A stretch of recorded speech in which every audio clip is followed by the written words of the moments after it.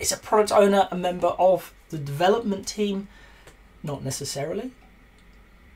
There we go.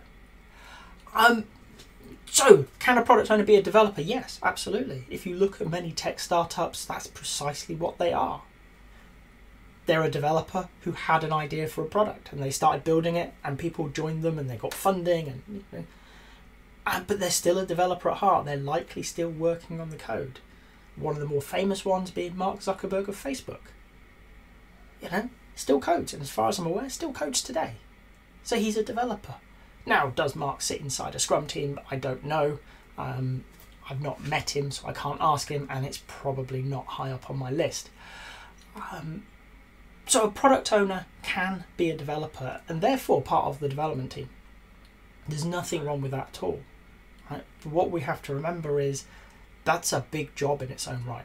Being a product owner, there's a lot there. You're talking with stakeholders, you're talking with customers, you're making strategic decisions about where you're going next.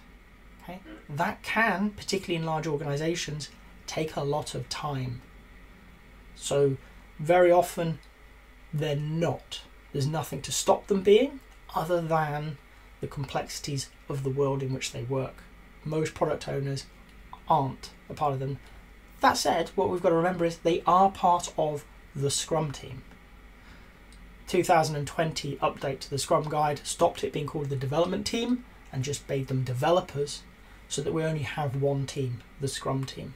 And product owner absolutely remains part of that team.